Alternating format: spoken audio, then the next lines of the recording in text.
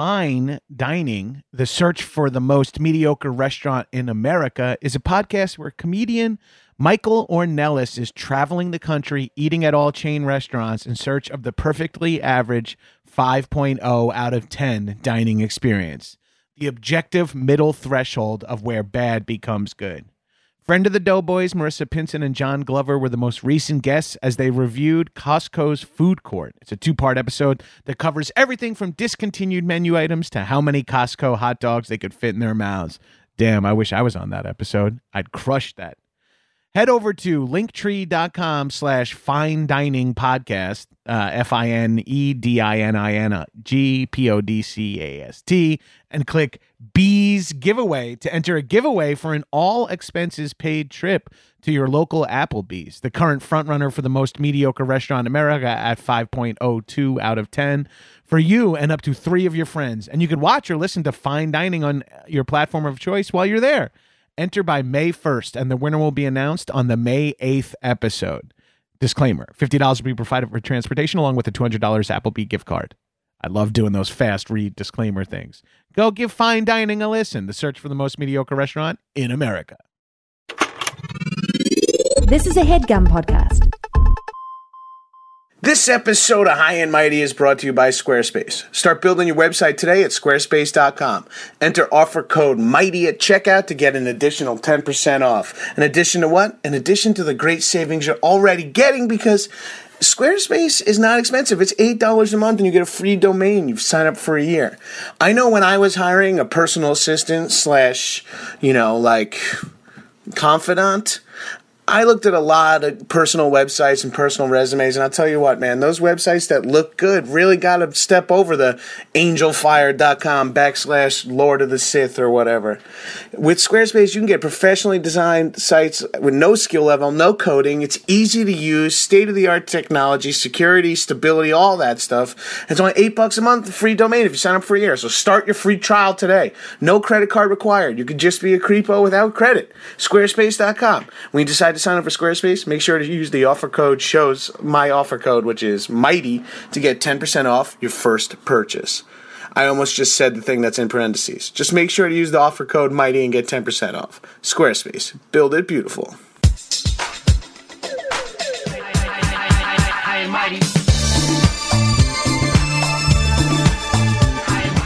What's up, shitheads? Welcome to another episode of High and Mighty. Today we're talking about poker and gambling in general. We haven't hit every single vice on this show yet, so we're getting to another one of mine.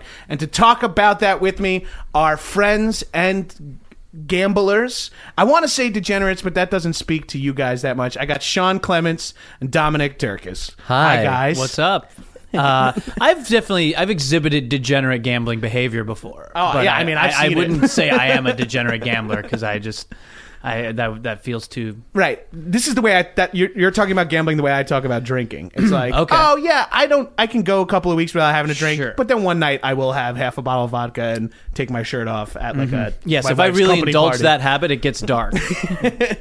I'm always under control. We're well aware of that. Just so you guys know, Sean is standing in the corner of the room in a suit with a music stand with typed out notes about what he wants to talk about on this. Yeah, episode. if you're going to give a speech at some point, just let us know and we can kind of behind a bulletproof lectern. So when we're talking about gambling, what are we talking about here? Are we talking about casino? What do we talk about when we talk about gambling? That's the good. title Have you of guys your- defined the term broadly for people yet? Like, have you gotten real general about just what is gambling? What is I actually you guys are noticing this now. I have no idea how to host a podcast. So what is gambling? I have just 3 notes and it says, what is gambling? Dom and Sean. So when we say gambling, a lot of people do you guys bet on sports? I have bet on sports. Yeah. I mean, Sean's more. Yeah, mostly when I say gambling, I'm talking about poker or like Table games at a yeah, casino? like roulette or blackjack. Is Right. pretty much those are the 3 things. Although I will play sports bets, but mostly like socially, not really. I'm a total loser in sports bets. I mean, everyone is. Sure. Yeah. We have a little bit of a gap, but we can't. Table games are not as accessible as a house poker game or Sure. sports bets with online stuff, right? Mm-hmm. Right. And do you bet sports online? I don't do it online. At one point, I had access to a bookie, out here, and I was placing bets on NBA games every day. It was a bad idea. I think like the first day I won, and I was like, I'm good at this. But that there's so many of those games that what you don't realize until you start doing it is like teams just take games off. Right. Like they just totally show, like a far superior team shows up and they just don't play. Because they're like, we don't have to win this game. No, they're we like, got 100 more to play. We'll sort it out. At yeah, the they're like, we need to win like 48 of them, and like so. Why we don't- win 60 if 48 gets you into the playoffs? Exactly. So that was happening. Is that called like minimum dose response? That's like what it's called for like drugs and like the least amount of work you could do to maximize like. Whereas like it's like 1-to-1 reaction. Once it gets to be 1 to 0.9, you like stop off there. Right. Does that make? I don't think I don't made a know. lot of sense. I don't know what you're saying quite. Hold on, me neither. Let me see Just if I the can. numbers got confusing for me. I know. As I said it, I was like, "What am I talking about?" Here's the sports betting I really love to do. Win totals for teams, like over under winter. Like For there was season? for the season. So for like NFL, I would place like whatever. Like I'd bet on like the over under. Like the Chiefs are going to win more than 8 games, and the Patriots are going to win more than 12 or whatever. And I would just place those over under bets, and I got really really into that because then.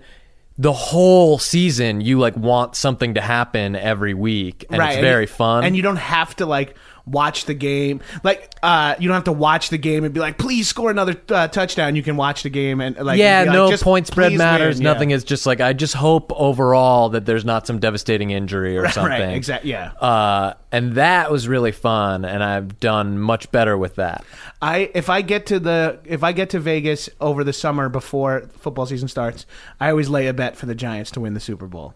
Mm-hmm. I put like $50 or $100 down for like it's like 18-1 or something like that to try to. I put a bet on when we were in Vegas. I put a bet on the Grizzlies to win the NBA championship, just because you just see the odds and you're like, "Well, I'd put $100 on that or something." And you look at it like an not gonna investment. happen, but Yeah, I do. This is going to sound like a degenerate thing, real quick. I do look at like. If I go to Vegas on a Friday, I'm there all weekend. I'll put sports bets in on for Sunday games on Friday afternoon, and that counts as like an investment. It like takes $300 out of my hand that I can't gamble with for the it's weekend. almost an escrow in your mind. Yeah, exactly. Yeah. It's like turning to my wife and saying, "Here, either take this and in 2 days rip it up, or hand me back more." Yes, it's very cool that you at the moment that you put the money down for the bet, you don't think of it as gambling yet. Yeah, it's because the game hasn't happened. It's just you haven't gambled that money. It's just the casino has it. Hey, before the game starts, can I have that back? No, sir. That is not how that works. So do you like sitting in the sports book and watching games that you've bet on? Yeah, sometimes. Did you? I just unplugged my microphone. Do you still have me? Why'd Chris? you do that? Okay, cool. Copy We that. haven't been recording your voice at all. I just did it really kind of for the first time this past weekend. I bet a bunch of football games on Sunday. And then I was realizing that everywhere I sat, I had the opposite bet of the people next to me. And it was making me fucking nuts. That's That upsetting. like every time something bad happened for me, people would be like, yeah! And I was like, I hate these people. It's really not fair. But Yeah, and it's a little different when it's money. And if you're at a bar on a Sunday and you have on a Giants jersey and there's like 5 guys wearing Bills jerseys and you're like, all right, fun rivalry. But the second and then you can't cheer if you have $50 and the other person has 1,000. There's like that moment where you're like, oh, sorry. yeah, and I was just sitting there with my new wife next to a bunch of like Name drop. Bengals fans who were smoking cigarettes like in our space. We're sitting in these little like student desk chairs or whatever. That's the thing. The sports book is a sad situation. It was rough, and I was like, I Golf can't believe I'm pencils and subjecting school her to desks. this. And also that like I'm losing money. Yeah, like- and we're just watching it happen. Like the casino is to the sportsbook area as going to a racetrack is to the OTB. Like, yeah, that's it's like right. The people in the Oh. sportsbook who are watching sports or playing, if they're like, sometimes there's a table full of dudes who are just watching Sunday football and have some bets, and you can get some free drinks if you prove you have bets out or whatever. But I'd much rather go to a sports bar and watch a game once I have money on it. Yeah, it's a sad. When I play poker at Hollywood Park, and there's because they have the like all the racetrack betting there. like that's the saddest scene is like dudes just watching horse races getting upset like that. You started a shit bums me sentence out. with when I play poker at Hollywood Park and ended with the other thing happening is very sad. yes Hollywood Park in general is very The depressing. most depressing place. It's really only when it's if I have to like drop my girlfriend off at the airport at like Name 1 drop. on a Sunday, I'm like At 7 a.m. at 7 a.m. on a Sunday, I'm like, great, I'm going to drop her off and then go She's not play going to and be back spend for the night 72 here. hours. I have all the time in the world. I one time showed up at Hollywood Park. I dropped someone off. I won't say my wife again because I don't want to get. And it was like whatever. Their flight was at like 5 a.m. and then I went to Hollywood Park and I had to wait like an hour and a half for there to be enough people for a poker game to start. Like, there was nobody at the tables and I just like was watching TV in Hollywood Park for a while and I was like, this is the grossest thing I've ever done. All right, so this is a good segue. So from sports betting to poker. Now, I played poker like in high school and then in college because it was like around the time of Moneymaker was college. So we were all on like online poker and doing that shit. But you guys are like legit poker players. Like you play in we play in house games and you enter in tournaments, not in Las Vegas. You enter in are they called Indian casinos in LA? No, they're card rooms. They're card rooms? Yeah, because they don't have other. I mean, they have like a weird modified blackjack, like at the Commerce and the Bicycle, and So they're not there's real, like 4 or 5. It's mostly like just a poker house. It's more. most of their business is poker, and then Pai Gow too. They have like all those like table games that I'm terrified. There's no house at these casinos. Right. Like at Indian casinos or at Vegas, there's like the house can bet against you and win. Right. But here, they're just taking a rake out of the pot. So they're basically taking a portion of every amount that gets bet that you're renting. So that makes it the table difference from them in a between- way. Yeah. Yeah, You're so that's just- why Commerce has like as many tables as they can cram in there because it's just like, and they're just trying to deal hands as fast So as like they can. blackjack's weird there because there's no dealer. Like a person represents the dealer. You know No, what I mean? weird. There's like a Yeah. dealer button that moves around, or like there's a player that is like, but they aren't. The money they're winning is the house they don't get because it's like a total loophole. It's like total bullshit that they can do blackjack. Right, it's like why But they not do just it. throw a craps table in here? Like Yes. yeah, At what or- point yeah. are we like actually just? It's a casino down there, but it's So for the people who maybe live out of California or live in California and don't frequent these kind of like film noir places we're discussing, but so you've said Commerce, you've said Hollywood Park, and did someone say Morongo too, or did I make that I've up? never No been to one Morongo. said Morongo. I haven't been there. But I hear it's nice. Oh yes, I don't want There's to be caught bad mouthing Morongo. You've played at the Morongo- Hustler Casino? I've played Oh, God. I can list the casinos I've played at in Los Angeles, but it's going to be like 5 or 6. All right, that's it's fine. The Let's go. Commerce, the Hollywood Park, the Bicycle Casino, the Hustler Casino. I went and played at Hawaiian Gardens, and there's one I'm forgetting, but that might be it. So that's 5. So And there's a couple more. what's the scene like in these places? It varies. I mean, Hawaiian Gardens is like probably the scariest one I played. Like it's the most like because all these other card rooms, it's like no one's like standing up and shit. Like at Hawaiian Gardens, I saw a guy like stand up and like throw chips at another guy and was just like screaming at him, and then he sat back down and got to keep playing.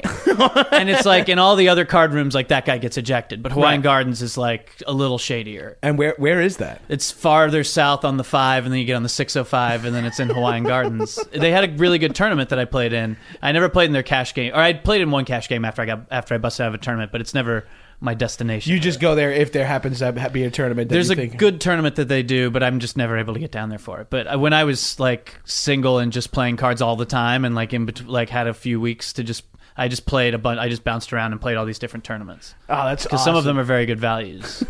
But I love it, Tom. You're like Rounders Sans Edge. but I never. Yeah. Yes. There's no edge to it. And You're I like went- Rounders, but you're not getting in a sketchy. You know, like if you guys if you don't know what Dom looks like, just Google him right now and just imagine this dude being like in an Ed Norton type situation. When did you get into poker? When did you guys get into? Was poker your entrance into gambling? Actually, so I played cards a lot in high school growing up, and the game that we played in my high school constantly was this game called Setback, or some people call it Pitch.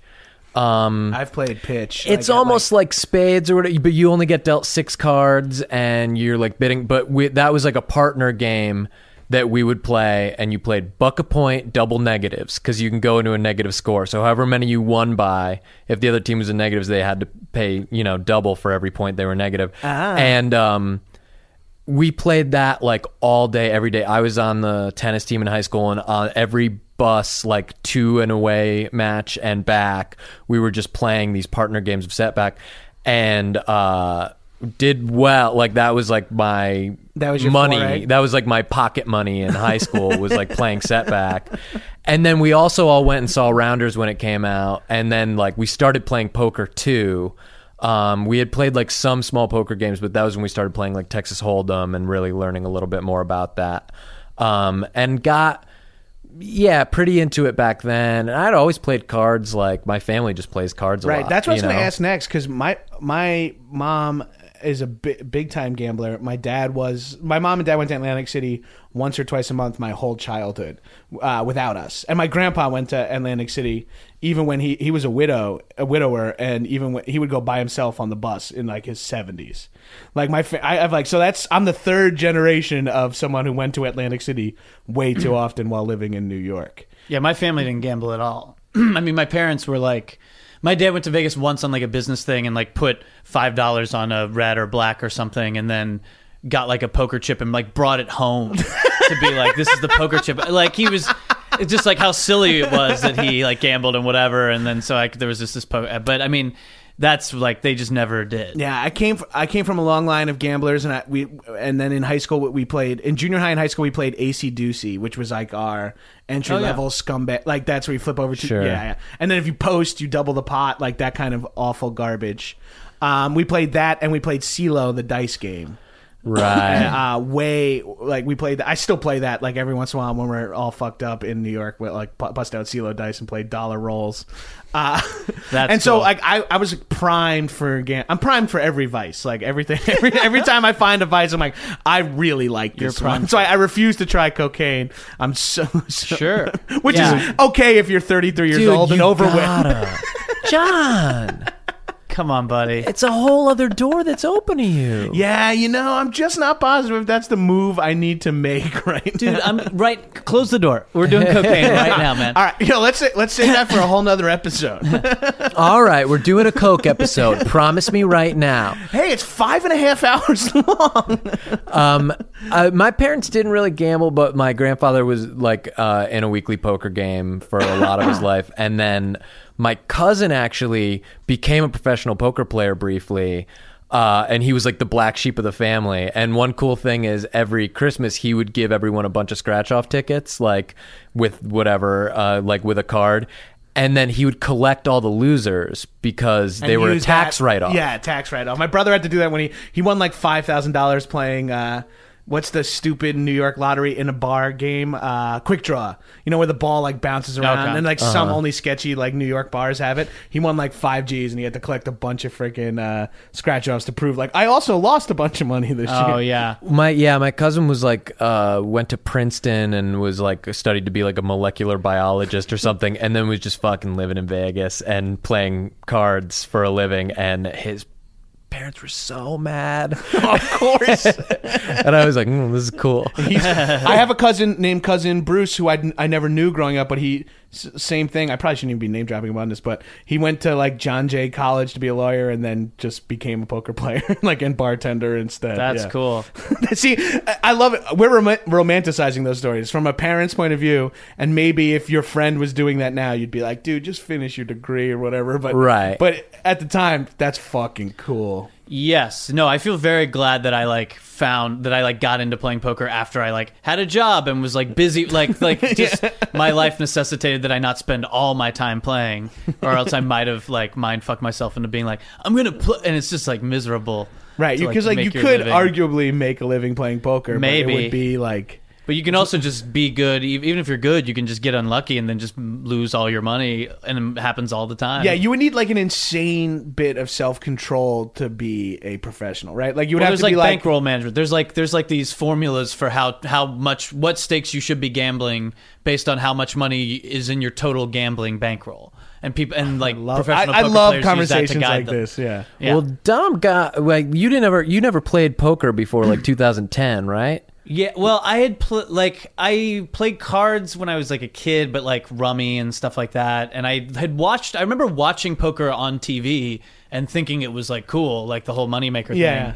And then there was like a month in New York where like someone had like a Texas Hold'em PlayStation game or something that came free with something, and so we like played on that. So I like knew how to play, but I never. When I worked on Alan Gregory with we had this job where we had so much downtime that we started playing poker tournaments in the room, and there happened to be a bunch of poker players that everybody who worked there I started basically like being to play. like, well, I want to play in these games. I'm gonna like start playing more because it was just something that literally everyone in the office was doing, and I was like, I know how to play enough to sit down at a game and play. And then it's like you don't want to just like, all right, well, I'm going to go to my desk and play flash games like Dom and I did in one of our jobs. and be like a weird loner. Well, also the thing I realized as I played longer and like was like reading books about poker and stuff after, as the job progressed, I like realized later on how good most of the people at that job are. Like everyone is a very solid player.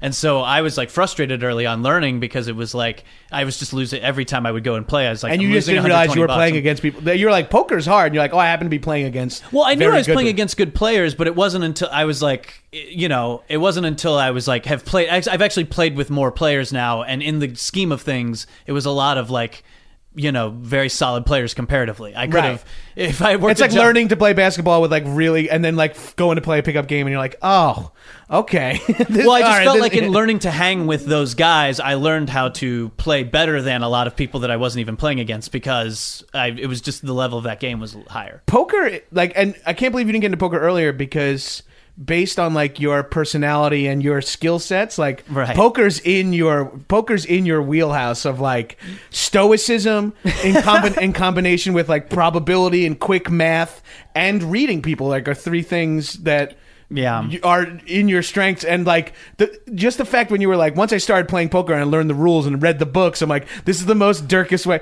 I've seen you get addicted to Brazilian jiu-jitsu, sambo, where you get into something and you just can like laser focus. I mean, you did it with comedy writing and stand-up and all this shit over the years, but I've seen you get like into a hobby and just like, I am going to master this. And poker, well, especially if I feel like there's any kind of aptitude for it, I'm like, oh, okay, cool. Like if I'm like really bad at something, then I just immediately get frustrated and stop paying it, and I'm like, that's stupid. It was interesting to watch Dom, like, because he just got his ass kicked for like the first like 2 months that we played. Yeah, if I won, I must have been winning, like hitting draws or something. All of a sudden, he just like went in this like deep dive of studying it, and then the next thing I know, he's like making algorithms on his computer to optimize tournament strategy. I was just like, oh, okay, now you know so much more about this than I've been playing my whole life. And this dude who I like, that sounds like Dom just watched learn how to play is suddenly like winning tournaments every. I was like, oh shit, okay. That's made it not fun anymore. I've recently started playing poker with you guys, and you played in that game. I play in the game with these aforementioned heavy hitters, and I'm truly terrible at poker. I don't think you're as bad as you think you are. I enjoy the social aspects, and I know where I'm at. I know what I can do, and I could play. I just can't bring myself to play tight and enjoy myself. Yeah, so I just go like, this is a $200 night of drinking Perriers. Early in the night when you played, you made some big bet on a river. You bet like $40 into $60 or something on a river where I don't even remember what the hand was really. The other person folded, and I thought for sure you had whatever hand you were representing, and you showed a bluff, and I was like, oh, I wouldn't have guessed Gabrus was going to play like that. And then it's like the boredom makes sense where you just go like, well, I have to. I could only play table games of poker when I was coming up with like all my friends. When everyone got into it, I could only play poker at houses if they had a TV on. Yeah, I could only play well if I could just sit out a hand and just like focus on something else, or else I get. That's why I like to gamble. I don't like poker is a skill. See, that's I like to roll dice. Yeah. I like to play craps. That's when I can have the most fun at a casino is playing craps. Yeah, people who are like online pros, like low-level online pros, I feel like it is what you're talking about, where it's pure discipline, where they just like only play the mathematically correct and thing at every point, and just grind, just little tiny incrementally, like climbing up, which you can do online if you have another tab open. Well, because it's also volume. You can play like $1 and $2 blinds, and you can have 8 tables open, and if you make 2 big blinds per hour per like table you play, then it's like you're just able to multiply it and play like 10% of hands and not get bored.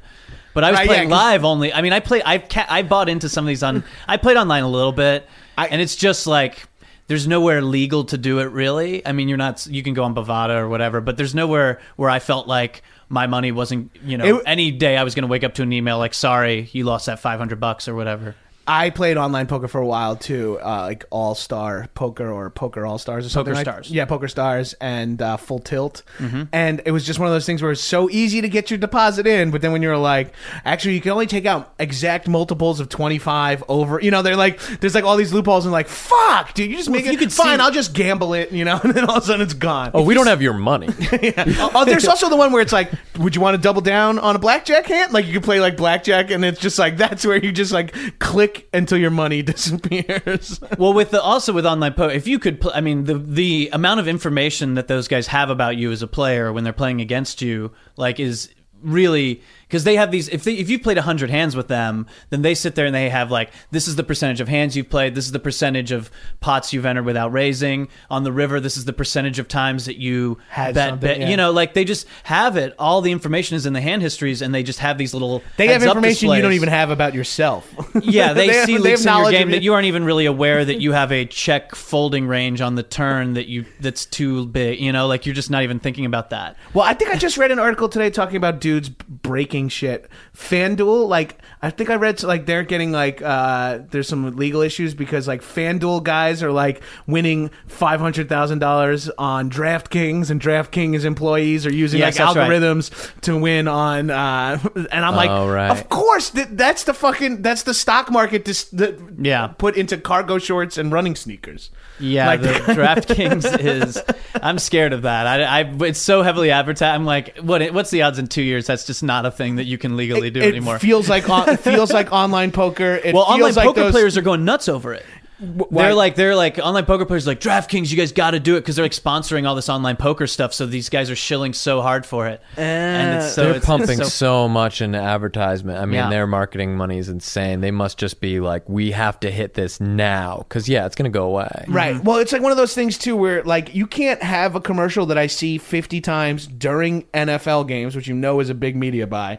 You can't have commercial where they talk about, we're giving out $2.5 million a week. I'm like, if you're giving out $2.5 million a week, if that's a true statement, you're making at least $6 million a week. Like that's right. At minimum. And it's like, so you're like, and you're blowing all this money on advertising. It's like, they must be making fucking bank, and it's got to go past just the little fee they take from and people then their gambling. Employees are like gambling with their like why knowledge wouldn't you? of How would you not just have like a fake account where you could just be like, I have so much inside algos. It's which the first thing that anyone would think to do. Do either of you read Matthew Berry's fantasy football column? No. That's a good. Do you play fantasy football? I do play fantasy football, and so he does a column, and he always has like a long intro before he gives you like his loves and hates for the week.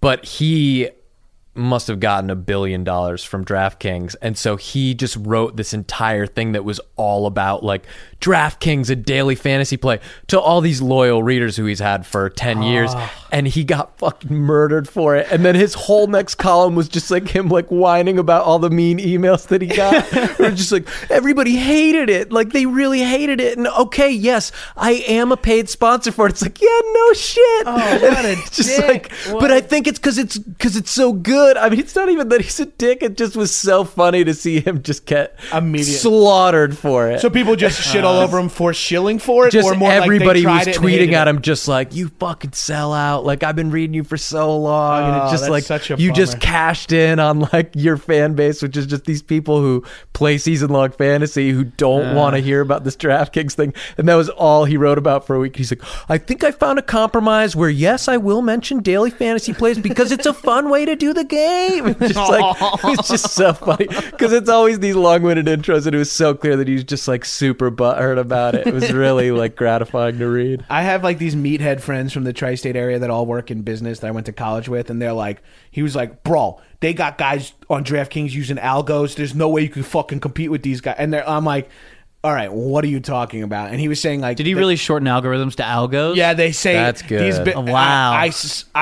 I've never heard that. I'm going to say it forever. They were like, they got great. algos. They're using algos. It's so funny to hear. And I'm like, what do you mean by that? They're like, they're building computer programs to win these drafts. Like the way like people build computer programs to like maximize making money, buying and selling stocks and shit, which goes to show you how little I know about investing.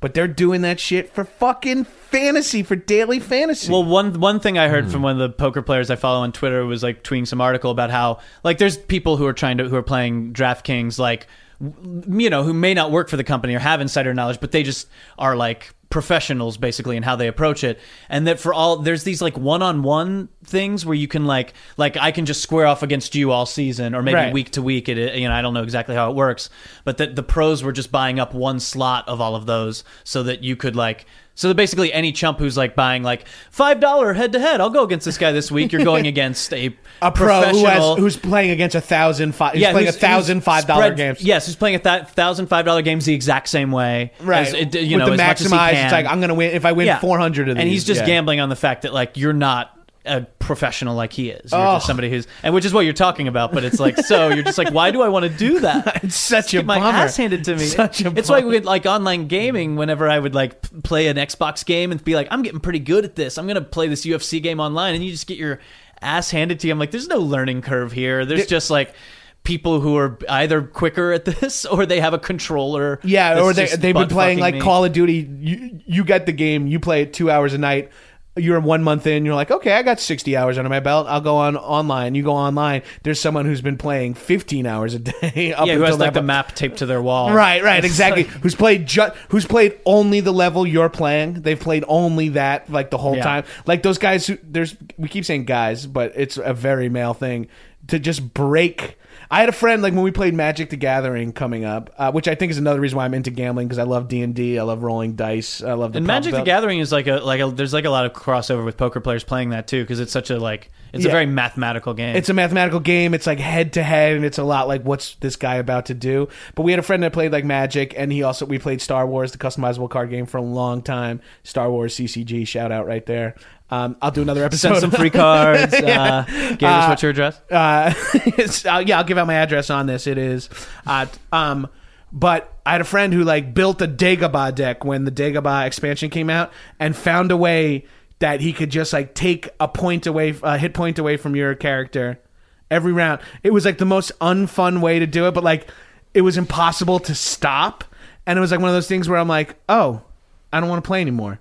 Like my friend JP, we always make fun of him. He breaks all the games. Like when we play Diablo online, he's like, I've mastered the most amount of damage per second, and you're playing with him, and his character's like insanely juiced up, and you're like, this is not fun, Japers. No fun. Yeah, but to guys who like to win, that's what they want to do, and that's why online poker, DraftKings, anything, even just like playing Call of Duty online or Warcraft, that shit sketches me out because people are just too good.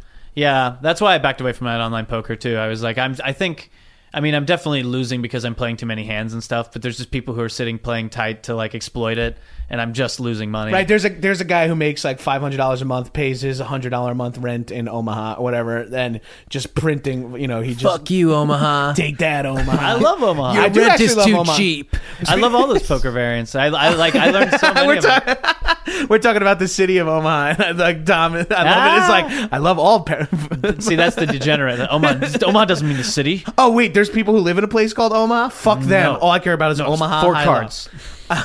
So let's talk a little bit about what's everyone's favorite poker game. Because Texas Hold'em, okay, No Limit Hold'em. If we're excluding Texas Hold'em, just because. Well, if that's your favorite, just say. It's definitely the one I have the most experience with, and would be like I'm the best at this game than I am at any other game. That's the skill game, right? They all are. I mean, they really all are. I mean, probably the least one is like some. No, they really. When you add wilds, I feel like sure. Wild games are crazy. Yeah, it adds a lot of luck. But I mean, yeah, that's even true. more luck than just more Hold'em has, because it's like a wild is so much more powerful of a card. Yeah, I mean, you're still, I guess, you figuring out the math and the probability of like how many wilds are left and whatever. You can see some of them, and depending on the game, but.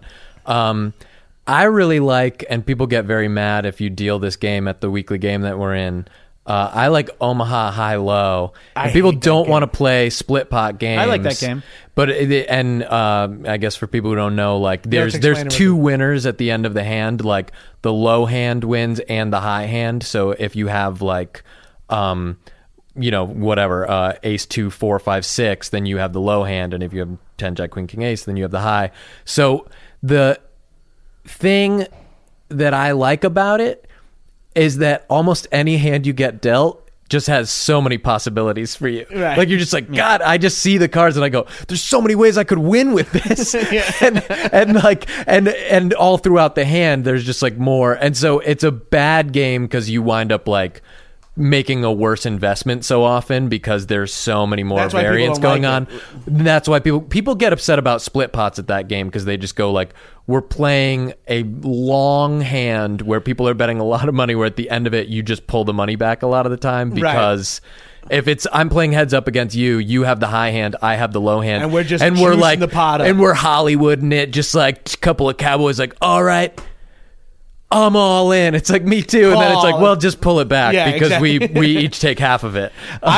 I don't hate the sound of that. The thing I hate about Omaha High Low is I don't fully understand the qualifier. I lost a lot of money playing that game not knowing like certain aspects of it. When I just first started playing it, when all I had ever played was Hold'em, I would be like, oh wait, I thought I had the, I thought I had the low hand because I only have a pair of deuces or whatever. And it's like, well, a pair makes it higher. And so I'm like, wait, that what? Killed me once or twice, but now I feel like I do understand it, and I do think it is just fun because I feel more engaged throughout the hand more often. Well, that's why I like the wild games. I personally like baseball because there's 2 wild cards, and I like that there's chances for like crazy things to happen. Like but if you don't get a wild within your first like 4 cards, you're just out. Right. But I also like that about it because I know when not to chase. I chase all too often in Hold'em. Yeah, I'll chase because I'm like, I could if I just get if I have 3 outs, I can get. There's a chance because I like to gamble.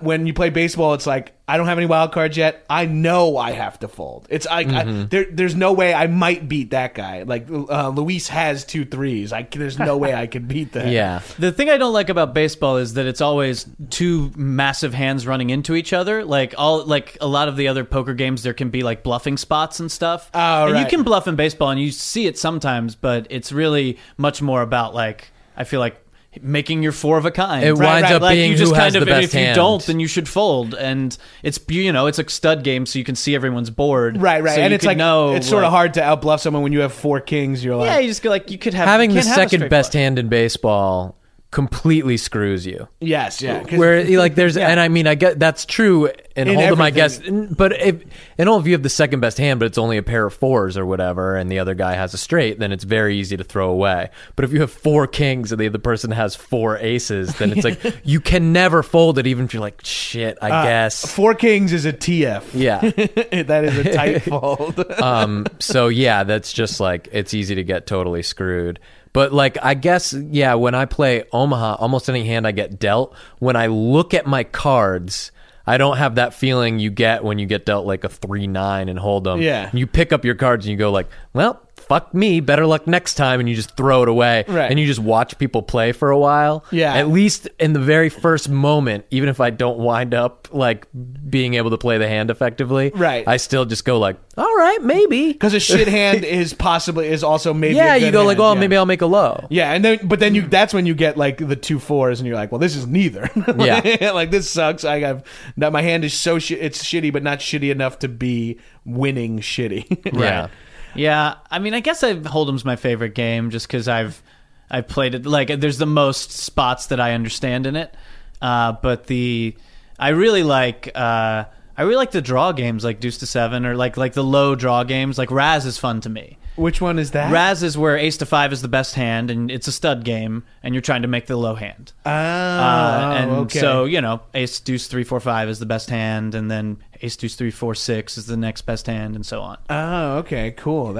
I see what you're saying. Just lowest numerical hand. Yeah. I love the way the poker night we play in is structured, where it is Hold'em and you play the right way for the first like 3 or 4 hours or whatever, and then it becomes wild games. So like right when you're kind of like bored, or you can either go home, Yeah. or if you want to gamble, you can stay and play crazy wild games, and it just becomes wild games, and they play like Follow the Queen and all these other games that just I are. love that we get both out of. I love that we get both out of this. It's really nice. It's so much fun that because then it's like just when you're getting bored of Hold'em, or even if you lost like $90 or $150 or two more playing Hold'em, you're like, I could probably win 100 back playing these crazy ass fucking. I can make it all back in one hand if I get dealt 2 queens and Follow the Queen. Right, Like, exactly, yeah, and I like that, and everyone's a little looser just from time and the style of games. When everyone's very very fucked up, and when late at everyone's night, tired, everyone's drunk, like, or stoned, all of a sudden it's like, let's change the rules of everything. Yeah, up the stakes. That's good, and that home game also stops me from ever going to Commerce or one of the other like local casinos. Not ever, but there was a period where I was going often to play cards at these card rooms, which gets pretty depressing. It's not the best environment. That's my crowd major is issue tough. with casinos. I'm a diehard. Like I went to Atlantic City all the time when I lived in New York, and I go to Vegas as often as I can. Living here in Los Angeles, I love the hardest part about gambling is being in a casino or the other people that are in casinos. Yeah. I've numbed myself to it. Yeah, you can just handle like sitting next to a it's- disgusting fucking. I mean, if guy it's in like jean gross, shorts. Yeah. I would be grossed out. But I Right. mean, the guy who like falls asleep at the table doesn't bum depress me you out anymore. as much as he used to. like But- dudes Or who the bet dude that who don't- you watched cash his welfare check in at the window just now. That and guy- then is, that guy and then bums is it out, like yeah. putting it all on one hand, Oh, like that- at Hollywood Park. Like you're like, Yeah. this sucks. It's upsetting Yes. to be around after a while. I understand the need for like high table limits. Like not that I could ever fuck around at like a $50 minimum craps table or something like that, or a $100 minimum blackjack. But I understand why they exist now. 'Cause need that's the to- last guy you want to sit next to. If you're putting fucking hundreds of dollars down, you don't want to like see the guy that's like fucking putting his whole life on the line. You're Well, like, that's why I started playing tournaments more. Like I stopped going down to the casinos just to play cash games unless I just had a few hours to kill or for some random night or something. I love that. I'm It's like, kidding. I stopped drinking completely, except like if it was nighttime and nobody was around, I would have. Like, Well, because with cash games, I never knew when to stand up. I would like go and I would be up or down or whatever. And right. And And you're like, you could always put another 2 hours in. You're like, maybe yeah, I'll and I'd keep always winning. be Yeah. like, "What do I think is going to happen? All right, I'll just keep staying. I'm up $300, and then you lose it." I mean, I would do that all the time. Yeah, or And even if you then win I start playing $100 bad 'cause more, I'm you're like, tired I've just and- been at a casino for 3 hours longer. Yeah. I'm only up $100. And so I started playing tournaments because I did want to play a lot of hands, but I also didn't want to like either lose a lot of money or know when to like in tournaments you know when to leave because you either busted out of the tournament or you won the tournament. Right. Well, I like tournaments too. I've only played in like one or two. I like one at a casino, several like at like charity or table game. Like, oh, we're doing a big tournament. I like tournaments too because it's like it's bummer to lose, but you do get to leave. Like that's like you know what I mean. Yeah, like, I don't like them as much, or I don't like doing the ones at the casinos out here as much because they trap me. Where I go, like, if I go to this thing at 6 o'clock, the best case scenario for me is that I'm still here at 1 a.m.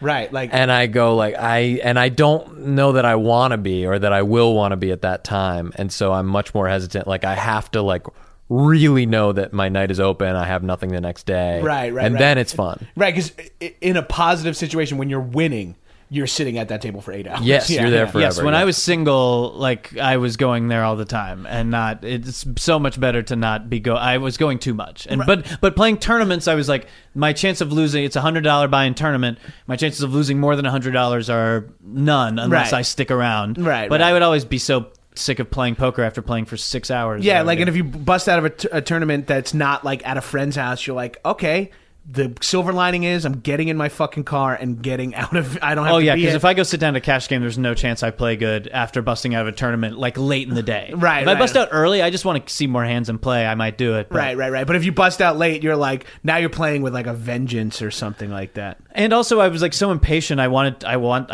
to play more hands. Like I just didn't. Want, and in a tournament, you can like there's like styles you can develop where you can play more hands profitably. But in a cash game, if you play a lot of hands in the long run, if someone's just sitting there playing their top 10% of hands, they'll beat you. Yeah, if you're playing at a table with 9 other guys who are playing their 10, you're playing with 9 other guys who are all playing their 10% hands, and you're playing, the more hands you play, the worse you do. But in a tournament, if you're waiting for the top 10% of hands, you're going to run out of time because you're going to blind off because the blinds go up. So you have to play more. You have to chase some things. So you just have to be more aggressive. Yeah. Yeah, or like what is it called that you do when you're real aggressive before the flop comes out? Oh, when I just re-raise before the flop? Yeah, is that called like pre-flop raise? Pre-flop raise or blind stealing or something like? Oh, stealing blinds? Stealing blinds. Yeah. Does that help more in a tournament when the blinds go up? You can like that really doesn't matter in a cash game as much. I mean, it matters a little bit, I guess, if you're just trying to annoy people. But in a tournament, yeah, you might be in a situation where stealing the blinds increases your chip stack by like 20%. Right. Just for raising with any 2 cards because it's folded around to you and you're on the dealer button or something. Oh, yeah, because of... All right, so... I know we're jumping around a lot here, but table position is something never even registered as important until I started playing. It's like the first thing that all the poker books, like if you like read whatever Super System, which was like Doyle Brunson's big poker book, it's all about like just punishing people in position, like just playing pots in positions because you're the last to act, you have all the information, and you can bluff people more easily. So you know like what everyone's willing to bet because you've seen what they all put out. You know who's in. Yeah, and you can also decide not to bluff. You have more information than anyone's going to have to make a decision if you're on the dealer button. So is that's the spot you want to be? Yes, it's position-wise, post-flop, it's the best spot to be because you're always going to be the last to act on each street of betting. Ah, okay. And that's why it's important. The later in the rotation, like the later you get to act, then the more freedom you have to like play different kinds of hands. Like if you're gonna, because you could if you play early and then everyone else re-raises you, you're like, fuck, I guess they have strong hands. But if you're last and you see 2 people re-raise, you could assume that they have strong hands. Well, you could also that's like, I'm very much simplifying. You can also think about it like this: if you're raising from first position and there's 9 other players in the game, and even if they're all very tight and all playing the top 10% of hands, or only 10% of the time will they get a premium hand to play with you, there's a 90% chance that will happen because there's 9 people who are all taking that. So you are almost certain to run, like if you're raising an early position without a good hand, then there's no real reason to do it because you're always going to get called by bigger hands. Right. Or very often you're going to get called by bigger hands. It's also that feeling when like just nobody's betting and like 3 cards have come down and every time it comes around to you and there's no one behind you, you're like, I guess I just put some money in because it seems like they're just going to give it to me. Right. Yeah, that's right. They're just either going to fold or someone is just waiting. Or they've been hiding and then that's when you find them. Yeah, and then they call and you're like, oh, okay. Okay, he's got it. All right. Like if there's 3 people in the pot or something, if like someone raises and then there's like 2 callers and you're one of them and you're like, you're the last to act, and then the flop comes down and they both check, you can kind of bet with whatever you have because they probably... You're assuming they didn't make something. Especially if someone raised and then checked on a flop, a lot of times that means they missed and are already giving up on a hand or something, Oh, see, maybe the main reason I wanted to have this podcast was to just pick your brains about poker without under the auspices of like, yeah, we can plug whatever you guys want to put your Twitter handles up there, fine. But I have like 50 questions because I need to start winning. I need to start winning. Oh God, you want this is a coaching session? Yeah, like a poker coaching. I don't feel qualified. Trust me, you've seen me play. I could use any bit of information. So see, I don't know what other people's actions mean beyond the base level of like he's raising, he has something good, or he wants me to think he has something good, or he wants me to think that I think he has something good. Well, see, that's where. Well, you're so polarized in your mind there. I think that the thing every poker book I read was like the first thing was like always that you have to like play in position and you just have to like remember other hands you've played with specific players. And I was always like, I'm not going to remember that. Just like when it was like, know how much money's in the pot. Always. I was like, I'm never going to add up the pot on every suit. But then it's like, you just get used to it. If you're just actually following the action a lot, you just get used to adding up the math. Because I've noticed that a lot when people are like, bet the pot or like I'm calling And they're like, how much is in there? And like 4 people at the table are like $34. I'm like, wait a minute, am I the only one? Am I doing something wrong? But if everyone's like, yeah, it's 34. Actually, no, that's 33. It's like, and then everyone lines it up and it's like 33. I'm like, Jesus Christ. I'm sitting here going, I don't know, 6? Like I'm throwing out money and I'm realizing like I'm sitting at like swimming. But you're also playing at a game too. Like if you watch people playing against each other, like a lot of us have played a lot of hands with each other too. Like I've played more hands with Sean than probably anybody else in my life. Right. And then like everyone else too, like we've played enough games together that like you can really be like, well, 2 games ago you were doing this type of thing with this type of hand. I feel like you're probably doing the same thing here, you know, like you can kind of piece it together. But when someone's really new to a table and you're like, it's weird to watch if you're at a table of good players and someone sits down and they're new, a lot of people will like, they'll tighten up because you want to see how this person plays. You don't know. They're like, when we're sitting at a table, it's like, oh, Dom, I know you're just big dogging us and I know what you're going. I've seen you do this move before. It's got to be what you're doing again. Or like, Sean, you're being way too chill. It's got to be. That's not a good. Sean, you're being chill. What I'm just too chill. Hey, I'm a chill guy. Don't read into it, John. Sean's always chill when he has a big hand. Yeah, could you imagine seeing Sean excited? So chilled out. Imagine Sean trying to How much was the bet, suppress Sean? excitement. Sean's like, I couldn't even imagine Sean trying to act like trying to not to be excited in a situation would be such a funny. that was like the other thing that's the thing that I just started like trying to like look into more is like physical tells and stuff, because it's like something that I feel like when I was playing in certain tournaments, I feel like there's certain situations where people made decisions that must have been based off of a like physical read or like timing tell, like how long I took to bet or something.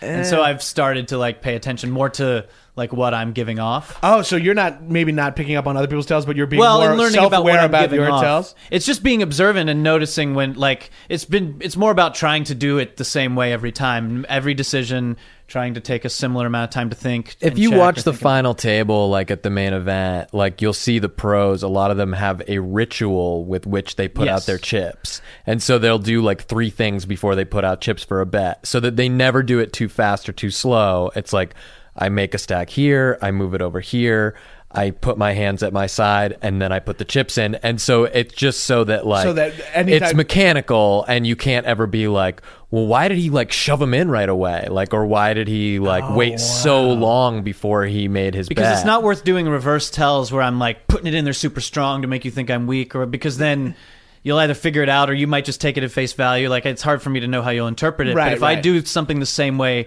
every time, and that's why they wear sunglasses and hat. There's just, because there's like, I mean, there's people who do, there's like tells about your like carotid artery, like, like you going like, crazy. So that's why dudes wear collars up and shit like that, and no one's touching the face. Because it's hard when there's a lot of money in a pot. Even in like a friendly house game, it's hard when there's a lot of money in a pot. I can notice myself when I have like a very good hand and someone's betting into me. I notice like when I go to grab my chips, I'm like, whoa, my hand is moving way more than I ever thought it would. It's like a little shaky. And then I'm like, okay, you know, like, and I'm like, I don't even care that much. But your body can even just how long you wait to like, if it's like the action's on you and you immediately check, that says a lot more about your hand than if you take 4 seconds and then check. Right. Because then it's like, okay, he didn't have much of a decision to make. He just checked immediately. So that means he's probably not super strong, you know, or is probably what, you know. Which is like when that always happens at the flop when some like 5 guys quick check. We're just like, all right, yeah, we just want to see one more. Everyone just wants to see one more card. Let's just don't be a dick. Yeah. And then that's where Dom goes 10, and everyone's like, fine, I'm out. The fucking Johnny Blind thief over there. I mean, It's if I'm paying attention, I'm doing it the same way every time. But I don't in that home game because I don't care. But if I'm doing a tournament where like there was just a couple of decisions that people made against me that I was like, I think that I was giving something off. It'd be weird if you were like trying to get tells on people in the home game. Like it would be. Well, and it's just like it's never a specific one-to-one thing. It's just like how comfortable are you? Like, and there's like ways that people purse their lips and shit that mean different levels of satisfaction. And it's really Like, I guess there could be a chance where, like, some people claim to have big. Oh, there was one in Vegas. We convinced a guy that I had a tell on him. Oh, that was amazing. At Sean's match, you guys were telling me about this. We played this. poker at it was at the MGM Grand, right? Or no, the Mandalay Bay, rather. Yeah, Mandalay Bay. It was at the Mandalay Bay, which was a really depressing poker corner, and it was late at night. Yeah. And I think it was like my idea, and it was so depressing. And I was glad that Sean won money in that game, because otherwise it was miserable for everybody. Like, not otherwise it would have been, but otherwise it was like everyone lost money there. I was there till like 4 a.m. It wasn't the best situation to gamble in. Yeah. No, but this guy was like sitting down at the table, very kind of bro-y, chatty, like table captain type guy, and was talking strategy and certain. So like he wanted to kind of give off this knowledge of poker. Ugh. And he was like great. You know, he seemed to kind of know what he was doing. He wasn't playing super bad, but he was like getting frustrated when his hands didn't hit or whatever. And there was one hand against me where I forget, it doesn't really matter the action, I guess, but I bet out on one street, and then he called, and then I was done with the hand because I just had absolutely nothing. So, and then the river came, and he looked at it for a second, and then he put out a bet, and then I just immediately folded, and I said, nah, man, I can't do it. No, you're too strong or whatever. It was actually, it was like there had been 2 8s out. That's right.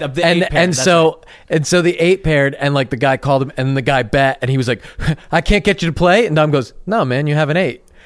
And the guy got shook to his core. He was like, how does he know I have an 8? And just like, and he just was like, really? Yeah, you got to tell on me? And just started wigging out. And then as we like played a couple more hands, and then Dom made like another good fold against him, and then he just started being like, what is it, man? I mean, what he was offering you money, right? Yeah. And then at a certain point in the night, he was like, hey, man, I'm going to leave in a couple hands. I'll give you $20 to tell me what the tell is you have on me. And I didn't have anything, and I should have made something up, but I just didn't. Like, the cooler version of me, I'm just like, dude, your fucking eye goes crazy, or something. Just put him in his head about some. So did you tell him I'm not telling you, or did you say I'm just? I said I was kidding. Yeah. I mean, I guess I called his hand because he had trip 8s. I definitely wasn't, but I was folding because I had nothing. If I had an actual decision, if I had a 2-pair hand, I would have called. Right, but in reality, you seeing those 8s on the board and then seeing someone excited to bet. If you can tell that they're excited, you could assume that they just tripped up, right? I mean, I that can they tripled up. Yeah, I mean, on a board like that, yeah. If he was pretty much seemed content to like check call all streets, and then when people get suddenly excited on the river, right, it's pretty polarizing. It's pretty like obvious. It either means people sometimes will make it to the river with absolutely nothing, and then go, oh shit. I have to bet the full pot to win or something. Right, like I chased something, didn't get it. Now I'm here at the end. This other guy maybe has something. I got to scare him away. So in my experience, when people bomb the river, it's or they made their full house or something. Right, so it's like it's either a bluff or it's a strong made hand. Right. All right. So let's talk a little bit about, because we just kind of said that the Mandalay Bay room is a little sketchy. So let's get a little bit for like proper advice. If you were recommending someone to go play poker, like I'll just say, instead of recommending, where's your favorite poker room? What's your favorite? Are you talking about in Los Angeles? I guess let's say Los Angeles or Las Vegas if you have a room. I mean, the Vegas poker rooms are nicer. Which casino do you like to play the most at in Vegas, I guess is what the Aria and Bellagio are the two that I've played cards at. The Bellagio I've played at more. Is it because they're just two of the nicer casinos in general? Well, they cater to poker too. Like a lot of the casinos have their poker room be like 3 tables, 4 tables in a corner. Bellagio and Aria, it looks like a diner from outside. You know, like there's like the open window on the side. It's like, who wants to play poker with this old man? And it's like a dark back room, and there's also some of them where there's only like 2 tables, and you get the sense that everyone knows each other. And they're all Vegas locals. Yeah, and you're like, if you sit down, they're just going to take my money. They're not going to take it from each other. Yeah, when I played at the Hard Rock like a couple months ago, and it was like there's only like 2 tables, and every single person knew everyone else, and they all knew the whole staff, and it was just like, oh, okay, they're gonna just take money from the 10th guy that sits down. Do this all day, but the Bellagio is very nice. It's very comfy. Yeah, comfy chairs. Like because those are the high stakes room, like there and the Aria where the big games happen, and so they have all different stakes. Like there's 1, 2, that's what all the way up to like. Yeah, they have 1, 2. They have a 3-5 game. I think I'm sure they have like a 10-20 game. And we saw Gus Hansen there. Yeah, we saw Gus Hansen there. There's like a room inside the room. Open-faced Chinese on a table. Yeah, this dude who's like a huge like crazy gambler poker player was just in there playing on some like a random brilliant, Friday like, night. world-class backgammon and like poker players, won a bunch of tournaments, and yeah, he was just in there playing. We walked Playing by. open-face Chinese? He was playing open. That's like a big game all these poker pros are playing now, which is open-face Chinese poker, which is like, it's just a game where you play a certain amount per point, and then do you know Chinese at all? It's kind of hard The to even language explain. or the but you get. poker stuff? I'm going to explain this game to you in Chinese. Do you know Chinese? Tom just speaks fluent Mandarin for like 5 minutes at the tail end of this podcast. We have no idea what's going on. We're like, okay, so 你好,I'm like, what? Well, I was just about to say, Dom, why don't you speak some Chinese right now? I'm sure it won't sound racist if you continue the bit. But Gabrus was way out in front of it. Oh yeah, don't worry. I'm diving in front of racist bullets for my friends on a daily basis. No, but you get. You need someone to say big nose Jew joke? Here comes Uncle Gabrus. But so I mean, it's kind of a complicated game to explain, but Chinese is basically a game where you get 13 cards, and then they're dealt face up in front of you one at a time, and you're trying to make 3 different hands. You're trying to make a 3-card hand, a 5-card hand, and a 5-card hand. And you're supposed to order them. Your 3-card hand's supposed to be your worst hand. Then your second 5-card hand is your second strongest. And then your 5-card hand in the back is your strongest hand. And then the person you're playing against, you compare hands and like certain, like a straight is worth a certain amount of points, a flush is worth a certain amount of points, and you play for X amount of dollars a point.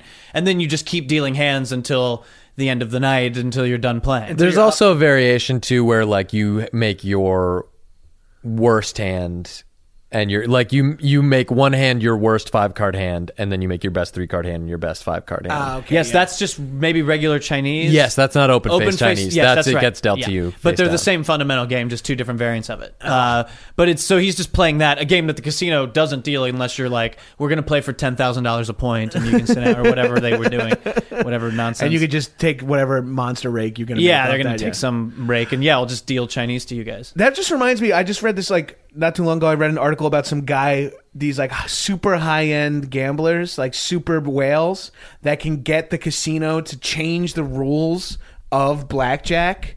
Oh, like yeah, that's like people negotiate that. Like the high end blackjack players, they don't like, go and sit down at a table. They go like, all right, I'll play blackjack if you allow me. Yeah, I'm going to buy in for $200,000. I'll play $10,000 hands. Yes, but I need 21 pushes. Like it's like dealer must hit on a 7. Like they can like edge like the things a little bit in their favor, and then those guys can just minimize their like. I was like, that's the most accurate representation of like the rich just keep getting richer. Did you hear like you about could be so rich that you change the like you could tell a casino to go, hey, make it easier for me to win. What's the deal with blackjack paying 6 to 5 now? That is such. They were making enough money. Enough money. Exactly. Yeah. No, that drives me. Who was eating into their blackjack profit? Like, how was that working? The 3 to 2 was killing them. It's like the only fun thing is you hit blackjack and they just pay you out and then they give you like 2 1s. Yeah, and then you get like that Such a silver bummer. dollar on the I'm top. Like, It's that's like your the most- tip. Fuck me. Yeah, exactly. I'm going to just give this back to you. Or I'm going to give it to the waitress.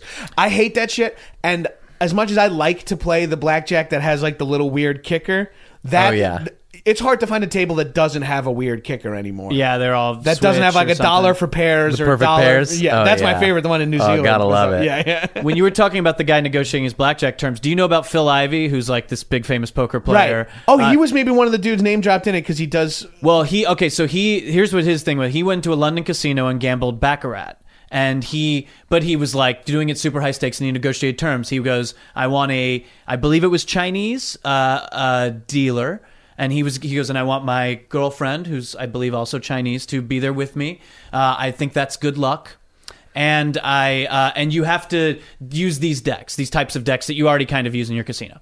And so that's what and so basically when this woman would deal, she was being like, his girlfriend was telling her to like she was turning the cards. There's some way in which he could see by the edges of the cards. Phil Ivey apparently has like eyes, like he can see imperfections in cards. Right, he has And like so fucking Sherlock Holmes vision. That's just something Yeah. he can do with his eyes and mind and focus. And he's like saw that if he could see what the edges were going to be, so he knew sometimes what the next card was going to be or whether or not the deck was hot or cold. I don't really know how to play that game. Those are like the two casino games I don't know is Baccarat and Pai And Gow. he won like $7 million, and they found out about it, that it's called edge sorting is the name of the thing. If you look up Phil Ivey edge sorting, that's what it is. And it's and so they sued him, and he basically went to court with the argument of, yes, that's what I did, but these are terms I negotiated with them. Like they were agreed to deal it this specific way that I wanted, that I said was lucky, that was giving me an advantage over them,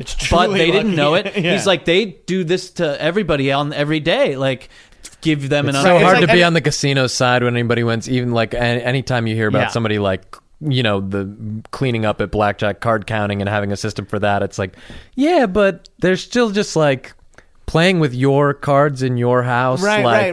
And it's like, Yeah. there's enough people not doing They didn't that. bring an outside element to the game. They Right. just understood it in a way that they could Like, profit. because it's like, because card counting isn't technically illegal. They can No, just they just like, we don't want your Yeah, they king just out. throw you out. They're like, you know, you can't I tried come to in learn here. card counting. You did? I downloaded an I app. was just about to say, Dom, I can't believe you don't. No. And I actually might believe that you do, and you say you don't so that you could use that somehow in poker. No, I downloaded the app and I spent like a weekend like playing with it to learn it, and I was just like, I gave up. I mean, I could probably memorize it, but then it's also like you have to be sitting at the table counting cards but not making it look like you're counting cards, and then you also have to learn the betting systems to like Right, you have it's to. just But even then, it's just betting when the deck is hotter. And then they Yes. have ways to beat that now too, because then you like sit down and you're like, Shuffle oh wait, this is only machines. double deck, or this is shuffle machine. There's like all kinds of weird things, and you're like, I was oh, like, I just don't, there's no, I don't know why I'm trying to learn how to beat blackjack. I don't think I can beat it. Right. It seems it seems not worth it. It seems like Yes. just keep getting better at poker. Like that's what I play craps, and there's like no way you can like really. It's just a matter of like, I hope my number comes up. Like, Yeah. Roulette. I like to play roulette, and that is the same thing where Yeah. it's like, that's just totally like, there's a little bit of systems and how to hedge your bets with where Right. you place your I have a chips. system. But basically you're like, But not one that beats roulette. Right, like I have a crap system that works when they're not hitting sevens. Yeah. like my crap system is nearly foolproof if they're not hitting sevens. But I think I have a system that like I get to stick around for a while on one chunk of money, and then if I hit my like area or number, I hit pretty good. Yeah. But then otherwise I'm just losing. right, but and that's Yeah. what you're describing is just like that's like Hedging your bets. Yeah, That's exactly. what Like, Sean's talking about. It's right, the same- right. yeah, it's not- people are always like, I got this great blackjack system. It's like, what is it? It's like I split eights. If the dealer's showing a 5, I always stay. You're like, oh, you're just describing strategy. You buy the card at the airport? Yeah. I like though. Sometimes I was at the SLS and I was pretty wasted, and I was like, what should I do? And the dealer's like, yeah. they'll tell you. They They're straight they're up not tell gonna you. lie. They're like, That's what's so funny is when I didn't understand that the first time I gambled, I can't believe I brought this up, was the first time I played poker was in Vegas when we worked on the video game awards. no way. And was for that your Spike. first? That wasn't your first time in a casino, though, right? Yeah. First time in stepping. I mean, no, I walked through a casino in Tunica because I did a show there, but Right. I never spent any time. Dom saw me at my degenerate like 7 a.m. Through the night. My experience was it was like, and we had talked about how like earlier in the day, like the worst is when I'm going to the ATM at 4 a.m. and I like know I'm doing it, but I'm like, well, this is just what I. And so anyway, it was like 5 o'clock in the morning. I was like really drunk and I was like down. I had just played blackjack and I was like up and down. I don't remember if I won that night, but I was like, I'm going to walk back, and so I start walking back and I see you literally walking to the ATM, and I was like, Gabrus, and you turn and just half acknowledge me, and then I was like, hey dude, I'm walking back, and you're like, all right man, see you later, see you tomorrow, whatever. And I was like, do you want to walk back? It's like it's like 5 a.m. You're like, no man, I'm good. And I was like, you sure? And you were like, yeah man. Like, no, like you're pushing this, and then I was like, all right, Yeah, and I you just saw walked me back. in the shame of like, look, I just go to bed. One time I was in Bahamas and I was playing craps and I was on a heater and I was having fun, and Eric Scott was there, a mutual friend, Sure. a mutual person we know, and he. I've hung out with him a few times, but he was in the Bahamas at the same time as me. We hung out like for 5 nights in a row, and he's a drinker and a gambler, so we had a absolute riot together. My mom comes down to go get breakfast. She's like, Jonathan, and I was just standing at the table drinking double Jameson on the rocks with Eric, and we're rolling dice and screaming, and my mom's like, Jonathan, I'm like, Mom, what are you doing up? She's like, I'm going to breakfast. And then Eric's like, fuck, he had to like play golf with his dad that day. It's like both of us were like, no, we're fucked right now. And it just happens so easily. You're like, all right, one more hour. That's brutal. That's really brutal. Yeah. And I didn't win, unfortunately, on that run. Guys, we should wrap this up pretty soon. Although I can talk about gambling all day. We're gonna when we get off mic, I'm gonna ask even more poker strategy. Okay, that's fine. I'm gonna go into like a poker training montage. That's like the most like not fit for film training montage. We're just like, okay, position. The position doesn't cut together that exciting. You should learn some of the math. Yeah. Or this is gonna be just like me, you, and Sean are gonna play like 3-handed, and you're just gonna like lose $100 and get mad. Yeah, I'm like, got it. Now I know. Gabers, do you have any tips for people on how to talk to dealers at table games? I feel like you always have a good rapport with. Oh yeah. I mean, this could just be a helpful because I had heard about you at casinos. I think even when I lived in New York, that you were like just a real force at those places. And then I saw it when we were all in Vegas together that you just really seem to make friends with the staff very easily. What is it? I talk to the dealers the same way I talk to my friends, which is sort of dismissive and cutting, but out of love. And if I'm gonna lose $500 to a dealer, I'm gonna fucking tear her a new one when it comes down. But I'm not mean. I'm just like, I think the woman's like, I'm gonna go on break now. I'm like, well, enjoy staring at a fucking wall in the back room for 15 minutes. And everyone's like, whoa. I was like, yeah, you're right. That was rude. Like my childhood best friend is this dude Sanford, and he's a big time gambler too. And we roll CeeLo, and we're obnoxious when we roll CeeLo. We're like, motherfucker, get out of this game. You got nothing. And then we went to Trump Marina together with my parents. And we went on a heater on the roulette table. We weren't even playing craps yet at this point. We went on here, and we just acted like we thought you were supposed. Like we acted like gangsters would act, betting thousands of dollars. But we had like no more than $30 out there on a spin. We're like, got the dirty does, bet on the does. Let's go. Let me see that black. For once in our life, can you spin the fucking wheel and get a black for us, baby? You know, we're just like two 23-year-old kids talking like a 50-year-old Korean woman. Like, listen, mama, if you don't hit a fucking 10 soon, Papa's going to bed. You know, just like being the most. And it started when I was like 22, and now I just act that same fucking way all the way through. I think it just makes for more excitement for me too. I just kind of like it's I like more to act fun. like a baller. It's more so fun fun for me to be at the table with you. I was just in Vegas without you, and I just really felt your absence. When I'm just sort of talking to you, going like, I hope I get a 6. Nah. me and Joey Spellman, we ran the craps table at. So going back real quick to saying like the thing that sucks most about gambling is being in a casino. That's why I love poolside craps tables. Mm-hmm. It gets you some fresh air, gets you outside sometimes, and you could be in flip-flops and a tank top and just rolling dice. And then the rules are even looser during the day if you're drinking like a Miller Lite tall boy in a tank top. And me and Joey went on a run, and we were like, he had like a Yankees t-shirt on, I had like a cut-off tank top. We just looked like the most fucking Long Island douches ever. And we had we were like, Giambi! We just yelled like Yankees specifics and like Italian names. We were like, Super Sot! Like rolling the dice. And he was literally laughing so hard that he was like hiccuping, and I got like worried that I thought I was going to watch him like fucking Belushi right in front of me. I was like, hey, let's put your drink down, Joe. Let's hang out for a little bit. God. So that's my advice. I'll do a whole nother podcast about how to treat dealer etiquette. Please do. I could use some help. Well, you saw how I started talking to people at the table game on my first week there. I didn't even know anybody. That's true. I was like, sit the fuck down, Luis. Luis can handle it. Yeah, he's good at that. So Dom and Sean, anything you guys want to plug here? Our Twitter handles? I'm on Twitter at Dominic Dierkes. So give that. I also Sean, I write for The Grinder. Check out The Grinder with Fox every Rob Tuesday Lowe. at 8:30. Please watch that show. I watched the first 2 episodes. I find it very funny, and there should be a new one on. Is the third one come out yet? Third one's next Tuesday. Oh yeah. I have no idea when this episode's coming out. We're doing them once a week. Once a week, every Tuesday. Oh, you're doing the once a week thing? Yeah, that's with smart. with this show, trying it, and then. I guess I'm at Sean Clements on Twitter, but more importantly, please, podcast fans, listen to Hollywood Handbook. John's been on it a couple times. Guys, Dom's been great on it a show. couple times. Great Very worth show, it. yeah. His co-host Hayes, we know as well. Hayes, another dude. poker player as well. If Yes, you're into this yes. just for the Hayes poker is reasons. good. Yeah, definitely check out Hollywood Handbook. Watch The Grinder. Follow these guys on Twitter. Follow me on Twitter at John Gabris with no H's. No H in John or in Gabris. If you don't know that at this Gabris point, without an H. There's no H's I in don't know any if of I've our... seen that. there's no H's in any of our But, names. yeah, you can just go Oh, ahead yeah, and put Sean that That's out good. with there. no That's H, Sean with yeah. no H. Yeah. High and Mighty has a couple of H's, just so you're not stressed about that. Thanks to Spreaker for hosting.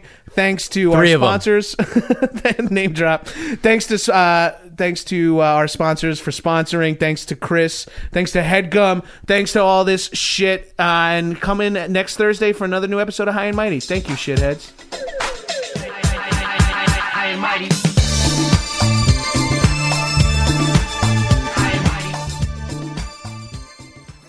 That was a HeadGum podcast.